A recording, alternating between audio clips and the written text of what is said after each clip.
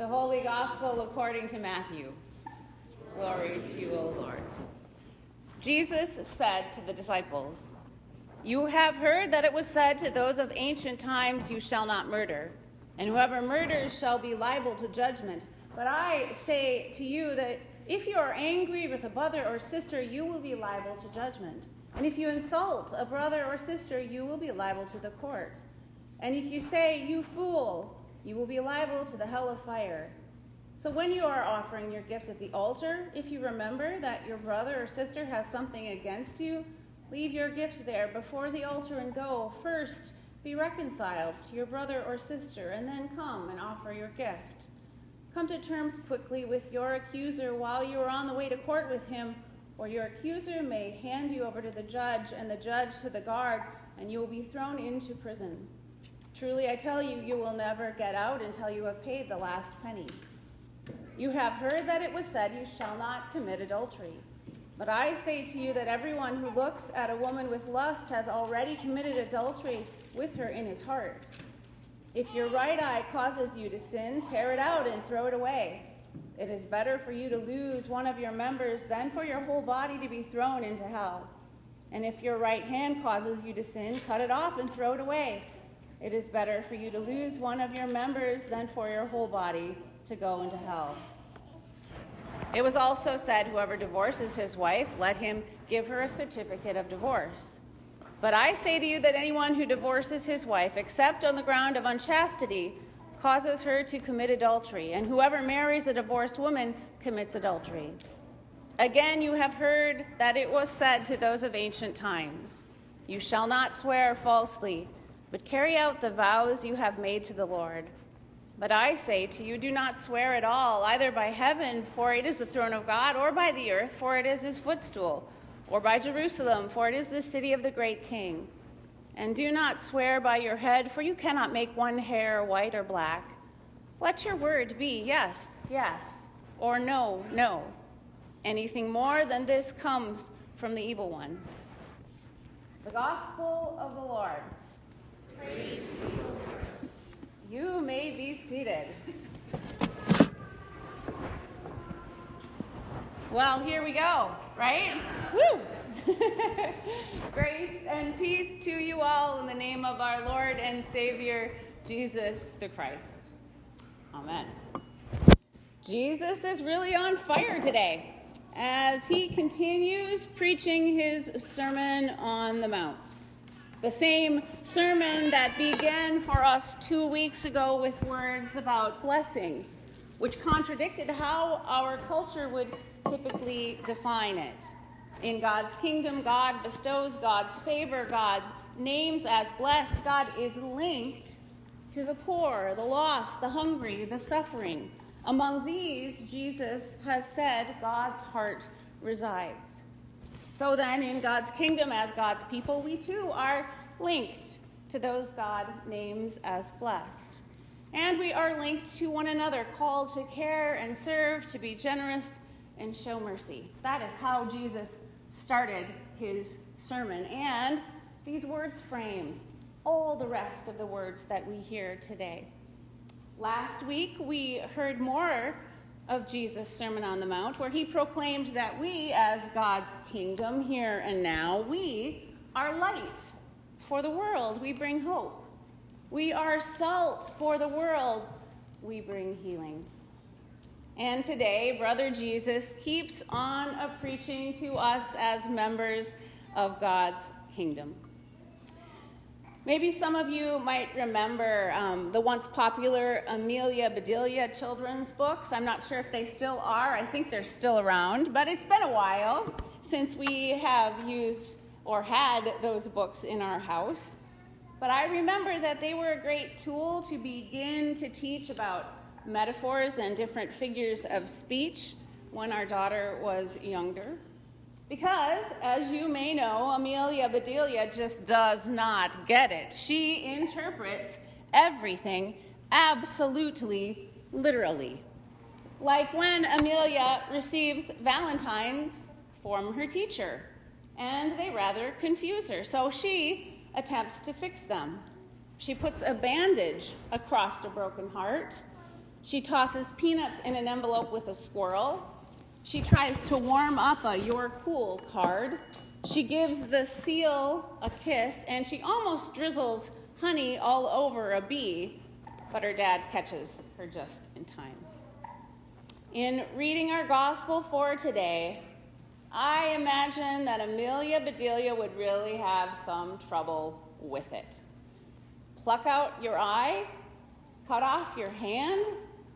Please, Amelia Bedelia, let's just hold on a sec. Jesus isn't speaking literally here, but he is certainly using some very effective rhetoric to grab our attention with purpose, in order to lead us into clearer ways of seeing our responsibility to care for others, and to lead us into deeper ways of living into that responsibility, to live as kingdom people. In fact, Jesus, in his Sermon on the Mount, as we have just heard, broadens and deepens every commandment. Every commandment that his disciples knew by heart, Jesus expands. Every rule that they were taught to follow, he extends. He extends the reach of the law they've learned through Moses and the prophets. If any of his disciples thought that they were living up to what the law required of them, then Jesus has very successfully burst their bubble. Why? Well, perhaps, as good Lutherans, we might say that the law cannot save us. The law shows us our sin. It points us to our need for a Savior, for the good news, the gospel, that Jesus Christ saves us. God's love and forgiveness, this is our salvation. This distinction between the law and the gospel is important in helping to teach us to trust ultimately in God's promises and not our own efforts or works or merits, be they good or wanting. It is God who saves us, who surrounds us and loves us, saint and sinner that we are. The promise in baptism is that we belong to God. It is God who saves us, not our success at living up to the letter of the law. But as we just heard, Jesus this morning also is deepening and broadening the letter of the law. The letter of the law as given to the Ten Commandments and spoken through the prophets. Jesus is lifting up for us the spirit of the law, the purpose for which the law was given as gift and guide to God's people, to us. And really, in so doing, I think Jesus is reminding us something very important for us to remember. God doesn't care about us keeping the law for the law's sake, but rather for our sake, and especially for the sake of our neighbor. The purpose of the law, the reason for the Ten Commandments, the principles behind every word of wisdom spoken by the prophets then and now, is for the sake of our relationships with one another, with creation. Our relationships, how we treat one another, matters to God. Not as a tally sheet to keep track of our sins, but because our Creator wants us to care for those God has created. So Jesus says in our gospel today, it is not enough to just refrain from murder. We should also treat each other with respect, not speaking hateful words. Jesus deepens and broadens this commandment. It is not enough, Jesus says, to avoid physically committing adultery. We should not objectify other people. It is not enough to follow the letter of the law regarding divorce. We should not treat people as disposable.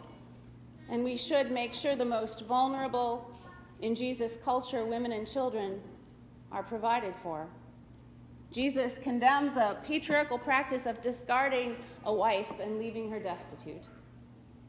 It is not enough, Jesus continues, to keep from swearing falsely or lying to others. We should speak and act truthfully and honestly in all of our dealings. Why does Jesus deepen and broaden the letter of the law? Because our relationships matter to God.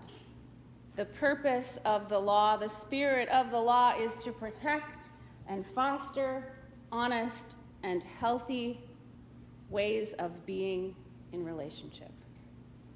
God doesn't care that we keep the law for the law's sake, but rather God cares that we keep the law for our sake, for the sake of one another. I've been thinking about some of the rules that Matt and I have set as parents over the years. Bedtime, it's a real thing. Chores are important too. Kindness and respect need to be the norm, as does an apology when it's not. The purpose of such rules of our household law is to guide and shape and build up in life-affirming ways, in relationship and community-enriching ways. The law is given for the sake of our relationships. There's a verse from last week's gospel that I think is worth hearing again. Jesus said, "Those who break one of the least of the commandments will be called least in the kingdom of heaven, and those who keep them will be called great." But notice, whether one keeps them or breaks them, they're still in the kingdom. So I'll say it again. The law isn't the way we earn God's favor or merit or a place in God's kingdom. Rather, as Luther and others reformers so often stressed, the law is the precious gift of an adoring parent given to beloved children, urging them to treat each other well. This, of course, means that the law is not absolute. It is not always black and white. It is not a game of rules with strategies and loopholes with winners and losers. What matters is the spirit of the law, the purpose for the law to guide and shape and protect and build up relationships and communities in life-affirming ways. So after reflecting on these fiery words from Jesus, I encourage you this week to think about the relationships in your life that are important to you. Think about what makes them good and give thanks to God for them. And then I also want you to think about a relationship in your life that maybe has suffered some damage. Regardless of blame or fault, I encourage you to hold that person in prayer. Offer that broken relationship to God for help and healing. You know, every week in worship, we hear the words, "The peace of the Lord be with you always." Right. And then every week, we share that peace. We share the peace of Christ that breaks down walls of anger that divide us. We share the peace of Christ that breaks down walls of fear that isolate us. We share the peace of Christ that breaks down walls of hurt and disappointment that separate us. With Christ as our peace, every moment holds the possibility of new life, of reconciliation. In our first reading from Deuteronomy, Moses says to the people, "I have set before you today life or death. Choose life. Choose this life before you. Choose these lives beside you. Let the peace of Christ lead you into ways that honor your life and that honor the lives of those around you. In the peace of Christ, we are reconciled. Thanks be to God."